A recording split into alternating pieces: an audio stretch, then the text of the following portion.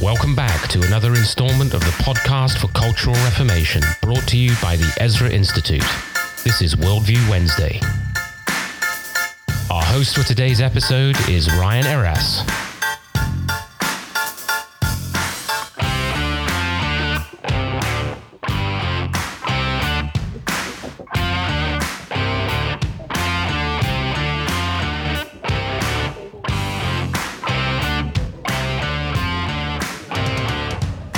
Welcome back, one and all. This is the podcast for Cultural Reformation, brought to you by the Ezra Institute, also resident on the Fight Laugh Feast Network. It's good to be together for another week. I'm joined, as always, by Nathan Oblak and Dr. Joe Boot. Welcome back, guys. Good to be back. Nice to be here. Terrific. Nate, before we begin, any updates? Anything you want to share? What are you looking for here? Anything you need to get off your chest? There's plenty, but maybe I'll talk about our programs first. Sure. So we have a few of our residential training programs coming up. They're quickly approaching, and I mentioned them on our episode last week, but it's good to mention them again. Our H. Edmund Runner International Academy, that's coming up on June 5th to the 15th, and this year we're headed out to Golden, British Columbia. It's about a 3-hour drive west of Calgary, a beautiful setting in the Rocky Mountains, and I'm surprised there's no Dumb and Dumber. I was waiting for the Rockies would be rockier than this. Oh, so that's like just kind of right on the border. Yeah, that's right. Yeah, once you just get into the Rockies, it's beautiful. Is there a reason it wasn't in Aspen? All booked up, I heard. California, beautiful. There it is. Okay. And we've actually just now confirmed several of our speakers for the academy, and we've got Andrew Sandlin, Brian Matson, Andre Schutten, Tim Stevens, Jason Hagen, and of course Joe Boot, and we've got many others we expect to be signing on as speakers as well. And of course, at this program, this isn't a program where you hear a lecture and the faculty disappear. The faculty's hanging around. We're eating together. We're sharing together. We're studying together for the entirety of the program. Probably go hiking or mountain biking or something together. A bit of whitewater rafting as well, That's right. I gather. Yep. Joe will be leading some Can't wait. very dangerous hikes along dangerous precipices. And then the other Bring program, your bear spray. Yeah. The other program I would mention is the Worldview Youth Academy, and that's our program for teens, and that's coming up July 11th to the 16th. That's here in the Niagara region as usual, and that's for anyone aged 15 to 18. And I would mention that we're 2/3 filled up already for that program. So if you'd like to be part of that, register quickly. It's already just getting into February, nearly full. Awesome. Great. Yeah. Thanks, Nate. So we brought this up last week as it was sort of impending, but now they have arrived. The trucker convoy is resident in Ottawa. There are what I guess you would call conflicting reports over how they're conducting themselves, but from people on the ground as well as many friends of ours, pastors who have been there. This is by all reports, a very family-friendly and peaceful and enthusiastic kind of event. Mm-hmm. And that brings us very neatly and tidily to our first order of business today, which is the subject of critical theory.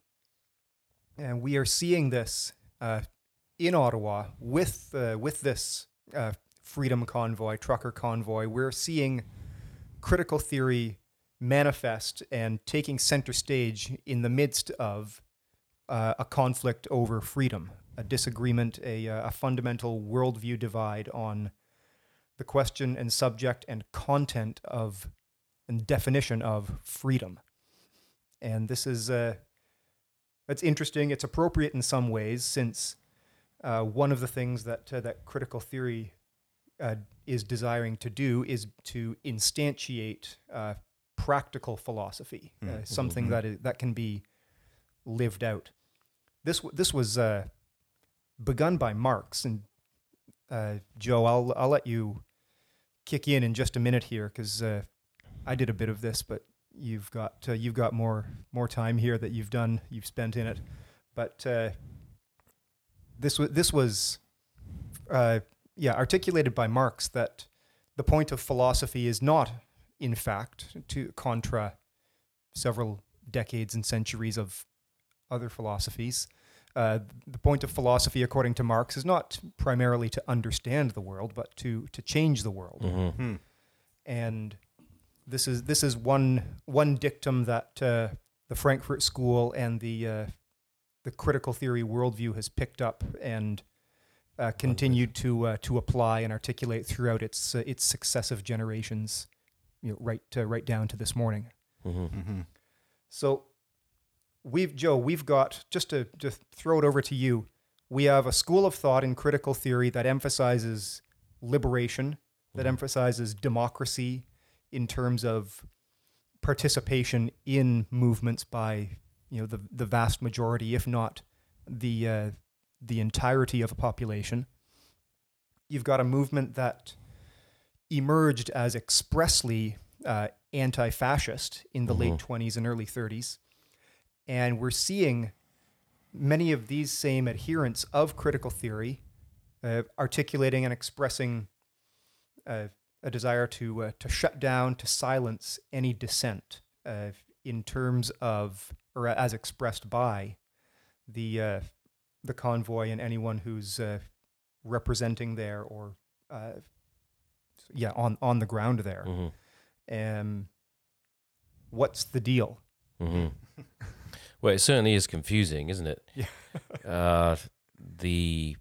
In many respects, and we could sort of hammer this out in tremendous detail, but I think critical theory has often been misunderstood as a set of tools. It's just a set of academic tools, not a worldview. Mm-hmm. But actually, as a critical theory, as a proper noun, is much more than a set of tools. It's a set of ideas, a set of beliefs, a set of assumptions about the world. And you're absolutely right to pick up on the influence, the critical influence of Marx. I should say the vital influence of Marx to avoid confusion. I was going to say something. Yeah, the vital influence of Marx in this whole notion that the task of philosophy is not simply to describe or interpret the world, but to change it. And so the critical theorists said that what we need is a unification of philosophy and the social sciences into a unified system of applications. So it had to be both explanatory, it has to be practical, it has to be then normative. So you can see how that's a departure from, as you mentioned, the sort of more abstract, purely metaphysical pursuits in the history of the Western tradition. I think in the we could say something in favor of one of the insights of critical theory is to recognize that you cannot radically separate philosophy and the social sciences. Mm-hmm. You can't. The notion that what's going on in society is just, as within the liberal tradition, for example, as is so often thought, a sort of just a neutral set of tools, a neutral apparatus. Mm-hmm. Critical theory is, in a certain sense, they're honest in recognizing that you can't separate fact and value. That there is an integration of philosophy, we might even say worldview, and the social sciences. Where we must be highly critical is they don't seem self-aware enough to see the inherent circularity and contradictory character of their assumptions. Knowledge itself is, in their view, about social structures that serve the needs of the powerful. Well, if this is a new knowledge structure, how how is it not the case that this is simply now serving the needs, the desires of another set of thinkers? And you highlighted the problematic idea that this was supposedly about, I mean, the essence of critical theory is that your theory, your critique is about pointing up problems, alleged problems within the society. So I spend all your time identifying the problems. Very little time is actually spent offering any constructive thing in its place, which again is very, very Marxist, very communist. You know, the notion that if you have the revolution, a utopia will emerge, and critical theory is quintessentially utopian. That's right. Criticize, identify a problem. Yeah, just pull out the blocks of the structure. Yes, I identify. And it's all about structures, right? So structures of oppression. You're engaged. You're caught up in a structure that you're not even fully aware of. But if knowledge and all of these structures and social reality is just a product of power and of the attempt to keep others enslaved, how is this new worldview, with its idea of knowledge and its set of assumptions, any different? Now, they would probably say, well, democratization, because it's all about consensus. Well, so let's hear a critical theorist, a quintessential, well, we probably shouldn't say that he's certainly no philosopher, but he's some way down the chain. But nonetheless, somebody who has absolutely absorbed critical theory. Yeah. And let's hear about what this person thinks about the rights, the democratic rights even of ordinary people in our society. Yeah, well, you've set up this clip very well, Joe, because if anyone heard our Prime Minister from earlier this week in his press conference, he's continued talking about truckers and really anyone interested in freedom or liberty as racist, misogynist, again, pointing to all these problems, which we would argue are imaginary. And I mean, it's just such an incredible example of his affinity for critical theory. But here's the clip. Can you explain the reason why you won't participate or meet with them? I mean, you've attended rallies on the Hill in the past, including during a Black Lives Matter protest and others. Is there a reason that you can give as for why you will not discuss or have any negotiations with this particular group? I have attended protests and rallies in the past when I agreed with the goals, when I supported the people expressing their concerns and their issues. Black Lives Matter is an excellent example of that. But I have also chosen to not go anywhere near protests that have expressed hateful rhetoric, violence towards fellow citizens, and a disrespect not just of science, but of the frontline health workers and, quite frankly, the 90% of truckers who have been doing the right thing to keep Canadians safe, to put food on our tables. Canadians know where I stand. This is a moment for responsible leaders to think carefully about where they stand and who they stand with. So, I mean, there's a lot we could comment on there. One of them being the frontline workers that he's fired. We could comment on that. Or, I mean, he's again appealing to science and facts as if he owns science and facts. But I think where we should comment is perhaps when he says, when he agrees with the goals, when he supports the people expressing their concerns and issues like Black Lives Matter, then he'll participate.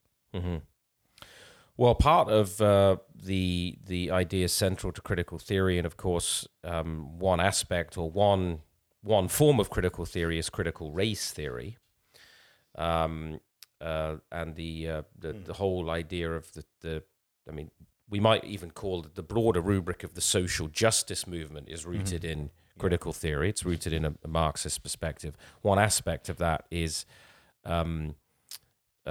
critical race theory. So what you can see there is an attempt to say to pigeonhole ordinary Canadians here, families, working class people, as racists, right? As people who are beyond the pale. That is, they are against the liberation movement. they are against true justice, right? They come from a perspective that he finds unacceptable, right? You remember that statement?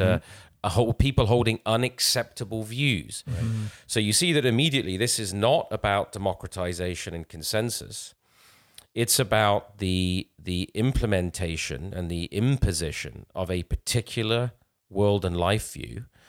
And in this case, of our prime minister, who's adopted and embraced critical theory, doesn't agree with your message because it doesn't tie in with, because actually what we might call the liberal tradition, politically, by that I mean continental inheritance of the liberal tradition, not progressivism. Lockean liberalism. Yes, and the sort of structures of rule of law and so forth.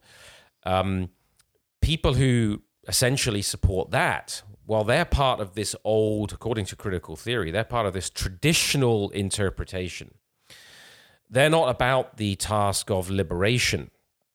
The liberation is a special kind of democratization, which is about the structure of the destruction of every kind of hierarchy and every kind of norm. And of course, you can see how critical theory serves the purposes of despotic and tyrannical government incredibly well. Because all you need to do is identify people as being on the wrong side of liberation and basically being part of the slave movement, seeking to enslave people, even though these people are working class folks who maybe lost their job, they're small business owners, they're just family people. That's irrelevant. They belong to a structure, a system that needs to be overturned and destroyed. Why are they misogynist? What has a freedom convoy of trucks got to do with misogyny? Well, it's to do with the fact that, these people are generally family people. Right. They're hardworking, ordinary Canadians with families who would reinforce a structure called the normative, or they might call the nuclear family structure, right. Which is a form of oppression. And critical theory is about the overturning, the highlighting of every kind of problem or issue with these kinds of structures. And that includes actually the inheritance of the rule of law, of our political inheritance in the Anglo-American tradition, the rule of law grounded in biblical law, and the equality of everyone before the law.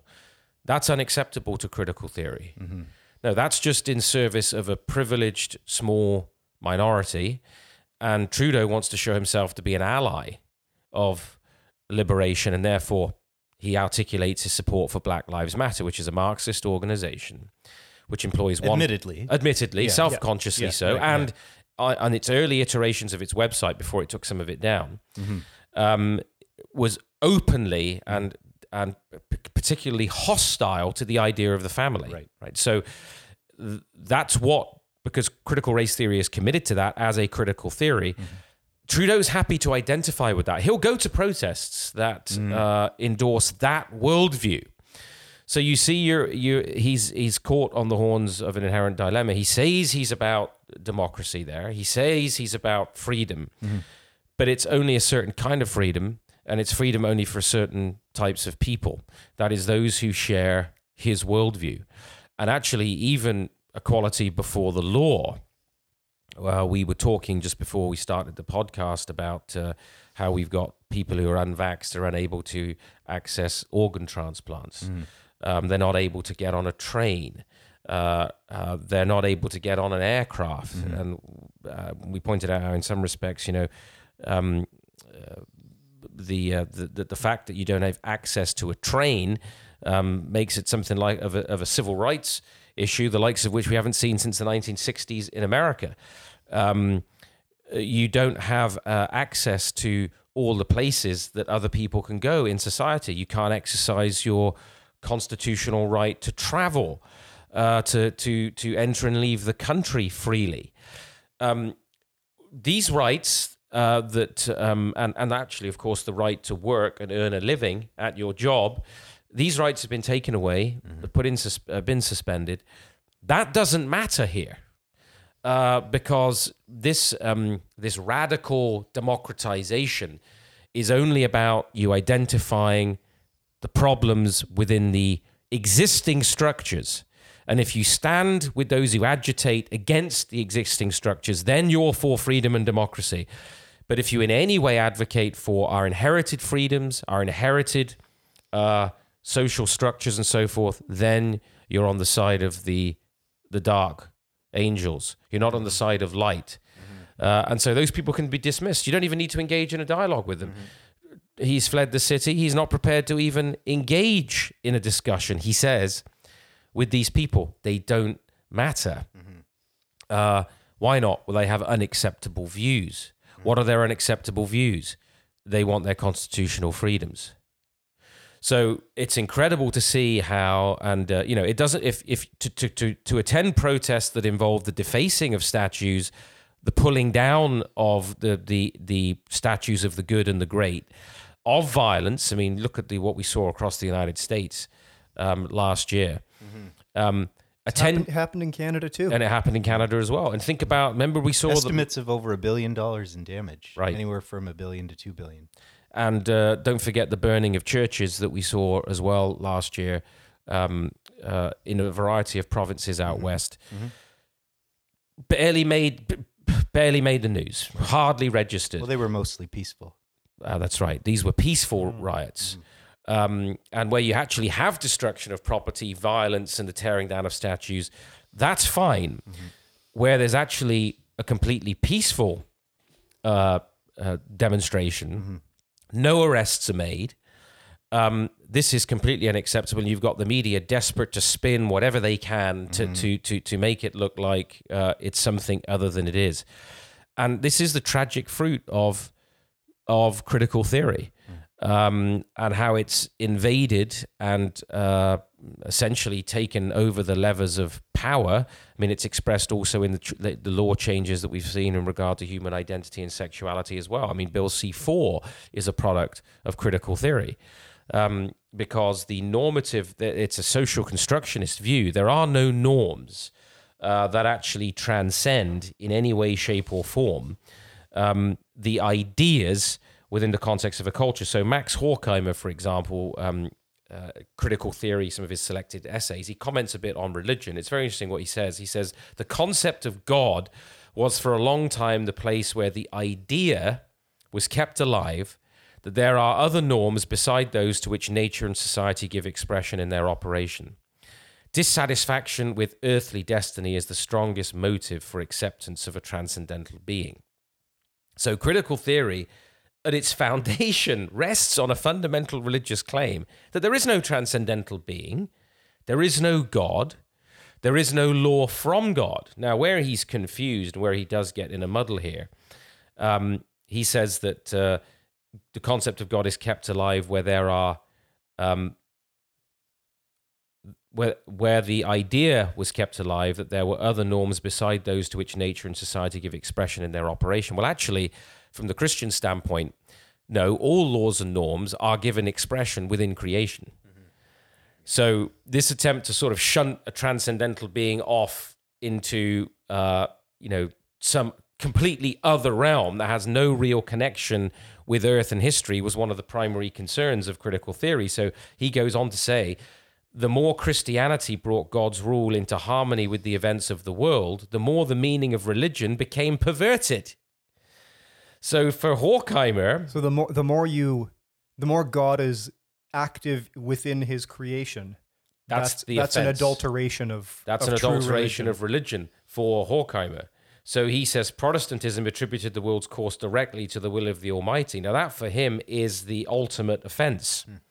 And worst of all, and think about the influence of often uncritically, if I can say that, of the influence of critical theory on many pastors today. Listen to what he says here. Christianity lost its function of expressing the ideal to the extent that it became the bedfellow of the state, end quote. So for him, the extent to which God is engaged with history and the Christian faith is applied in culture and in political life, the more it's unfaithful, he thinks, to the religious ideal.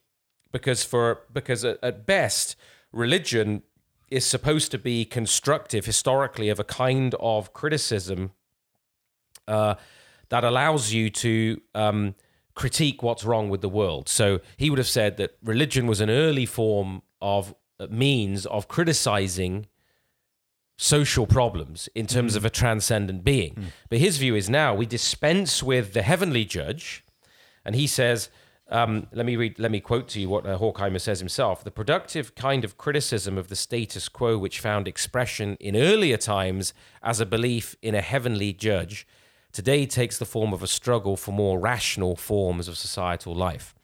So he's saying that essentially the critical theorists take the place of the heavenly judge. They are now the ones who struggle for a more rational form of societal life, that seek liberation from injustice. And actually, the more that Christianity, because of course Christianity is his target, not religion in general, the more Christianity was applied, the more God's law was recognized and applied, the more it adulterated the ideal religion. Now, does that not remind you of the messaging of many professed Christians today and many professed pastoral leaders? And so he says, no, the role of philosophy now, the role of critical theory is to take the place of the divine judge and to engage in this struggle for a more rational society. What's a rational society? A society in which we take control through rational consensus of social life. It's not controlled from divine revelation. There is no God and no revelation. There is only the critical theorist, the one who stands on the edge of the abyss and creates society and creates knowledge and drives towards, and it's always on the horizon and never realized. Perfect justice is never possible, according to the critical theorist. It's always something that's on the horizon, but it's the struggle towards it, which is why there's never a concern with constructive solutions to problems. It's only ever critical theory, right? The critical is the revolutionary, so it's not reform, it's revolution. It's not reform the police, it's defund the police, abolish the police. Right? The critical is the revolutionary aspect. Theory is not, I've got a theory, what do you think? The theory is the worldview. That there's no God, there's no transcendent law, there is only the struggle for liberation and justice against structures of oppression. That's the theory. So it's the elevating, essentially, of the critical philosopher to the position of God. And yes, I mean, it's tragic to listen to a prime minister in the Anglosphere identify his support for, you rightly identified it, Ryan, and here's the lack of self-awareness, I suspect, in somebody like the prime minister, a German philosophical tradition. This is a German philosophical tradition embedded in the Frankfurt School. Horkheimer, I think, 1929, as memory serves, the Institute for Social Research. That launched in 1929 critical theory as a worldview. And we now have today, as it made its way, its long march through the institutions, now has become political orthodoxy. It's become cultural orthodoxy. It's influencing the church. And it's now been used, we've just seen it in the last 48 hours, in Canada to repudiate ordinary, working Canadians trying to put the bread on the table of their own families and their children. It's been used to repudiate them and deny them their basic civil liberties. And that's the contradiction, the inherent contradiction here. I know Ryan's got another illustration to pick up for us, but maybe you've got something else to say here, Nathan. But this is the inherent contradiction of, we want freedom. Sure. We're told democracy, freedom. But this kind of democratization does not mean the consent of the people to be governed and our role in putting leaders in place who will govern in terms of the rule of law. This democratization means the destruction, actually, of those values and all the structures which support them.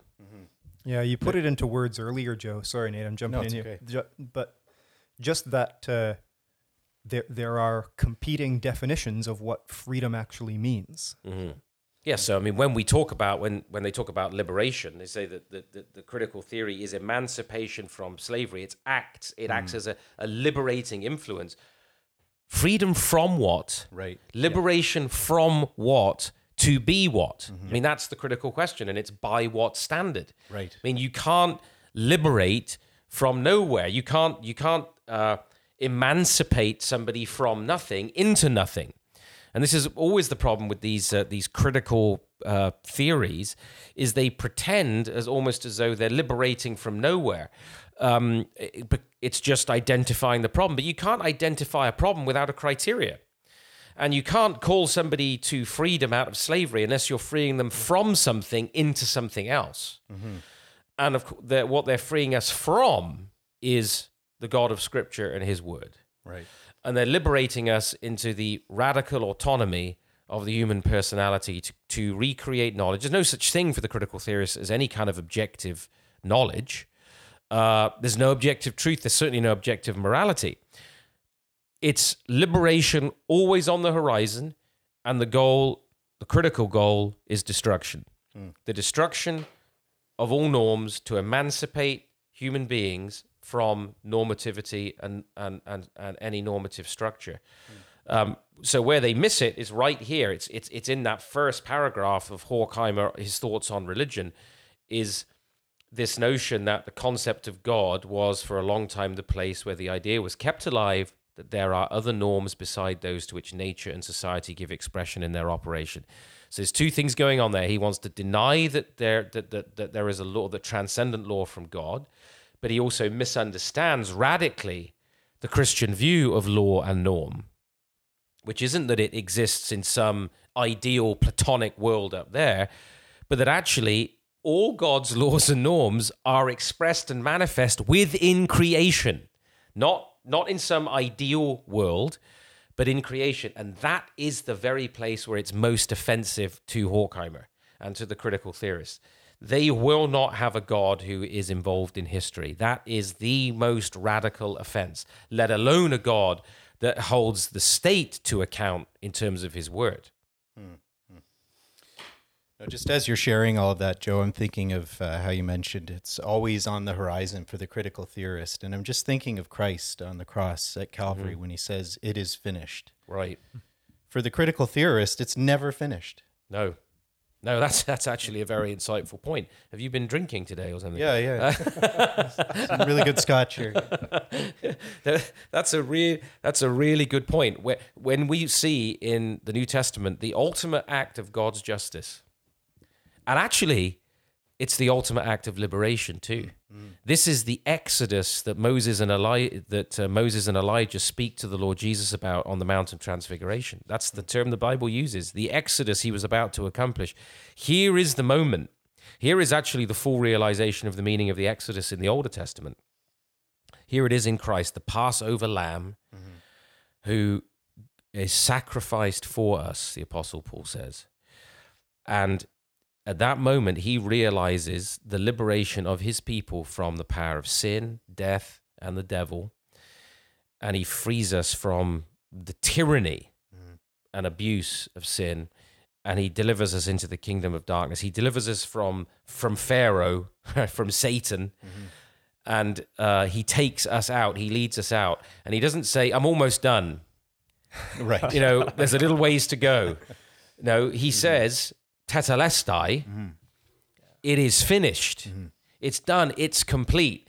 The liberation is that everything necessary to establish our freedom from the power of sin and death has been accomplished.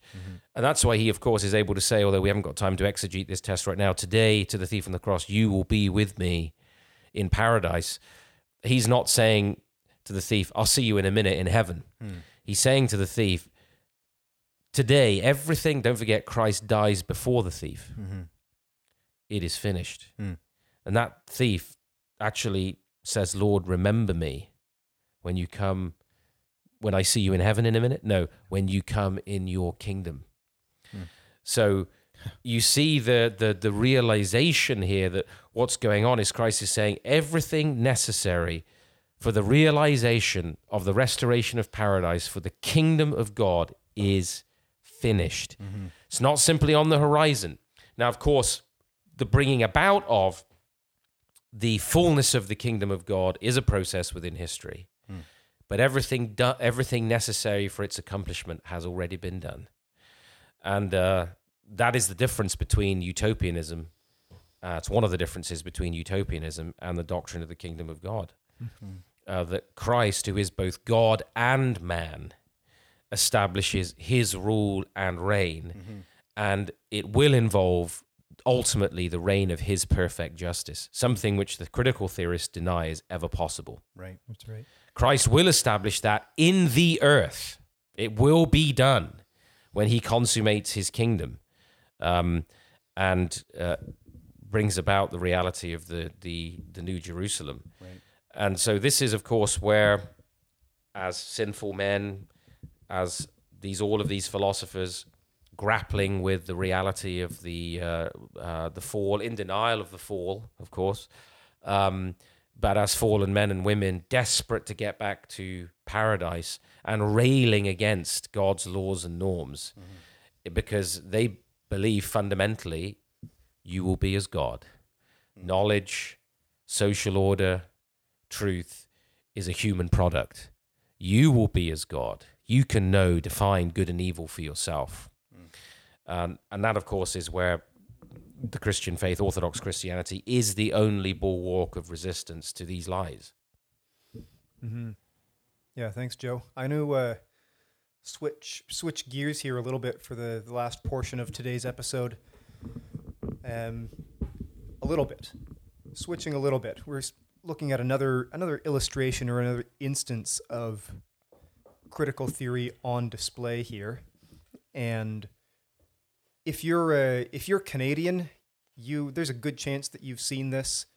Jamil Javani, a popular talk radio host on Bell Media, which is a major Canadian media outlet for all of our international listeners. He's a lawyer. He's a conservative. He's a Christian man, and good friend of ours who's been to a few programs here. That's right. Mm-hmm. He's also a black man, and this is important for what we're going to talk about. Also, just parenthetically, we're going to try and get Jamil on. We've reached out to him, but he's probably had 6,000 other people reaching out to him today to talk about his experience. But the experience was that he was just fired from his talk show on Bell Media. And he lays it out in his blog that we'll link to, that all the signs are there that it was for not conforming to the preconceived expectations of the Bell executives, the radio executives there, for what a black radio host ought to be talking about, how he ought to be presenting himself, the perspectives that he ought to be speaking from, and then sort of within office hours there for his refusal to participate in equity consultations that were based on race and gender and sexuality. Mm-hmm. So we've got here just in living color a case of critical theory in action again. Mm-hmm. Mm-hmm. And if I could just jump in there, Ryan, with a quote from his blog. Yeah. In his blog, Jamil writes, Bell Media, iHeartRadio, was not prepared for a black man who loves his country, rejects victimhood politics, which is, of course, what we've been talking about, maintains strong ties to his faith community, and shares heterodox views on a wide range of issues. So Bell Media just really hired him with the assumption that he would talk from a liberal perspective. That's what they expected from him, and that's not what they got. Mm-hmm. Yeah. And this is important to point out that, so here we have, we said there's a variety of critical theories, and this is one of them, critical race theory, where you've got a black man who's not falling in line with the canons of critical race theory. Right. And as such, he must be exiled and he must be expunged from the media. So you can see that this has the issue of critical race theory here is not about the individual black or indigenous or any other color, brown, yellow, whatever. It's not ultimately about the individual and their rights or their voice as a person of color. It's about the view of reality. It's about the worldview that critical theory wishes to inculcate. Remember, the originators of this theory were Germans, right? They're German philosophers. This theory didn't originate in Africa, didn't come out of Asia. And in fact, the Harvard law professor Derek Bell and various colleagues of his in 1989 held a conference in Wisconsin where critical race theory was officially born. And this whole idea of demarginalizing the intersection of race and sex and this whole idea of intersectionality was actually born. In his book, and we would recommend as a sort of a readable, popular introduction to this issue, is Vodi Bakum's Fault Lines, the social justice movement and evangelicalism's looming catastrophe. And of course, Vodi Bakum himself is a black man, Christian leader, and has been outspoken, on this issue. And he offers actually a sort of thought line at the beginning of his book to help people get oriented to the issue of critical race theory. He starts by pointing out its root, Ryan, that you mentioned at the very beginning of the podcast in Karl Marx's thought and the whole idea of conflict theory. So this is essentially the idea that society is made up of different classes and they're all competing. They're competing for limited resources and so on. And to understand, for Marx, history, you must understand the class struggle. That's the class struggle is at the heart of this. It's about economics. It's about for the control of financial resources. And of course, for Marx and Engels, the family was at the root of that, of this sort of capitalist so-called view of society that they were railing against, which of course critical theory is railing against. So this conflict theory, followed by the idea of hegemony. So that's the dominant group imposing its ideology on the rest of society. So control is achieved in this view through not just coercion. Coercion can play a part, but it's about social conditioning. So you've got conflict theory, you've got Gramsci's idea of hegemony, and then you've got the Frankfurt School's notion of critical theory. I've talked about Horkheimer. You've got Marcuse as well, and others. And this is about the structural issues that are causing inequity, right? So the assumption that they're working from is that the current social reality is broken. So you look at the society today, it's broken. And of course, we have to ask, what does that presuppose? These people are looking at society, they're pointing out the problems, but on the basis of what? What's the criteria? By what standard? So you've got these structural issues, and they needed to identify the people and the institutions that could make the changes and provide these goals for social transformation. And then you put it all together, he says, and in other words, it implies revolution, and these are not, as we've said, just these tools. It's a philosophy, it's a worldview. And he quotes, and let me just read this citation because it's worth quoting in full. According to the UCLA Luskin School of Public Affairs, this is what critical race theory is. This is what our brother there is actually up against. Jamil is facing essentially critical race theory in the media. He doesn't go along, so he's got to be out. This is how the Luskin School of Public Affairs defines it. These are founders and practitioners. So Vodi's pointing out this is defining it in their own terms. This is not our definition, it's their definition. CRT recognizes, and I'm quoting, that racism is ingrained in the fabric and system of the American society. The individual racist need not exist to note that institutional racism is pervasive in the dominant culture. This is the analytical lens that CRT uses in examining existing power structures. That's critical, right? So that's the lens. That's the worldview. CRT identifies that these power structures are based on white privilege and white supremacy. Notice that that's been said about the convoy as well, the Freedom Convoy going to Ottawa, which perpetrates the marginalization of people of color. CRT also rejects the traditions of liberalism and meritocracy. Legal discourse says that the law is neutral and colorblind. However, CRT challenges this legal truth by examining liberalism and meritocracy as a vehicle for self-interest, power, and privilege. End quote. So it starts at the very root. It says that the idea of a meritocracy, that hard work, discipline, self-improvement, taking responsibility, that's what helps you move forward in society. They reject that. They reject what we talked about earlier, the traditional continental liberal ideas of rule of law and so on. And instead, these are set up as structures that advance self-interest, power, and privilege for white people. So, but here you have a black man in the heart of the media, because he doesn't agree with this, actually a successful black man, which is, of course, even worse. You've got a successful black man that doesn't agree with this. And he rejects the presuppositions of critical theory, that basically there's an ingrained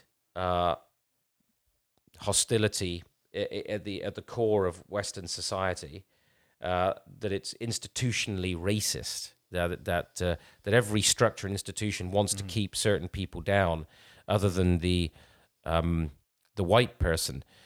Which, well, I mean, how long would we need to spend looking at the social studies proving that actually, at working class whites in deprived neighborhoods and their outcomes compared to Asian groups and so on. I mean, this is the lens, this lens of reading a society like the United States that has been a magnet for people from all over the world for generations to pursue freedom and liberty, in the wake of a black president, actually, whatever we think about him and his policies, that you've got a Jamil who rejects this fundamental worldview, and as a result, he can't have a job. It doesn't matter that he's black. It doesn't matter that he is supposedly one of those people who's allegedly on the receiving end of this structural oppression. That's irrelevant. You don't go along with it, so your white bosses are going to sack you from your white liberal media organization, and that's going to be the end of your career as far as they're concerned, because you don't advance the ideology. Well, again, quoting from Jamil's blog, he says, Bell Media's vision for diversity and inclusion does not welcome black men who think for themselves. Right. That's what they don't want. Yeah. So this is not actually about liberation. It's not about freedom. It's not about the freedom of the black person or the black family or their success. Because as far as they're concerned, the structure which has allowed Jamil, a man like Jamil, to succeed is the very thing that's at fault. And therefore, his participation in it and his rejection of their worldview is the offense and the problem. So he must be cast out and exiled. So you see how it's a hypocritical system of injustice because it rejects God's law word. And we've got a media. What we've shown, I think, in this podcast is that we've both got a governmental structure right now in this liberal government and a media elite in the grip of this false worldview that doesn't really care about working people. It doesn't really care about the poor. It doesn't really care about the marginalized. Certainly doesn't care about black men and women. What it cares about is the instantiation of its worldview, its power structure, its idea of knowledge. And that must be imposed normalized and established throughout society in order for social justice and the utopian ideal to be headed toward, to be pursued. To be pursued, not to be attained. Not to be attained, just to be... Never can actually arrive at it. That's right. And that's what's interesting, just to bring it quickly back as we wrap up to the trucker convoy. No wonder Canadians are full of hope. We've got this group of protesters saying we're done. It's over. Yeah. No more mandates. No more moving goalposts. Yeah. Isn't it interesting how, and there's no better place to end than at the cross, is there? Mm-hmm. And when you look at the passion of Christ, you see a black man carrying the cross of the Lord Jesus partway, Simon of Cyrene. Yeah. You see the cross surrounded by Jews, people who, including the Apostle John, Mary, the mother of Jesus. So these are Middle Eastern Semites. And then you also see at the end the centurion, a Roman, in the modern terms, an Italian, saying, surely this man was the Son of God. Mm-hmm. So you have a black man, Middle Easterners, and a Western European, but they all recognize who it is that has just died for their sins. That's the only place and the reality of the kingdom. Lord, remember us, black, Middle Eastern, Western, whoever we are, when you come in your kingdom, because the kingdom is the only unifying and totalizing reality that is able to break down the divisions and the prejudice in society, and is typified for us at the Lord's table, where every tribe, every tongue, every people, every nation who have been made a kingdom of priests unto God come together as one. That's the moment of true unity. And of course, we see it. It's there in the book of Revelation, isn't it? That every tribe, tongue, people, nation is there praising the Lord as a kingdom of priests. And every time we gather at the Lord's table, we recognize our unity together in Jesus Christ, in his kingdom, and in terms of his justice, his law, his gospel. And that's the answer that we have to offer to a fragmented, a weary, and a tired world. Mm-hmm. No, that's a beautiful picture, Joe. As you say, that's the answer that Christians have to offer. That's the message of the gospel, that this reality, this reunification in Christ has been accomplished and will be ultimately realized at the end. That's all the time we have for today's episode. We've got Mike Thiessen bashing down the door to try to get in. He's been exiled. That's right. He wouldn't stay in his lane. Unacceptable views. So we're going to see you all again next week. We look forward to it. Thank you for listening. We remind you, as ever, that from him and through him and to him are all things. God be the glory.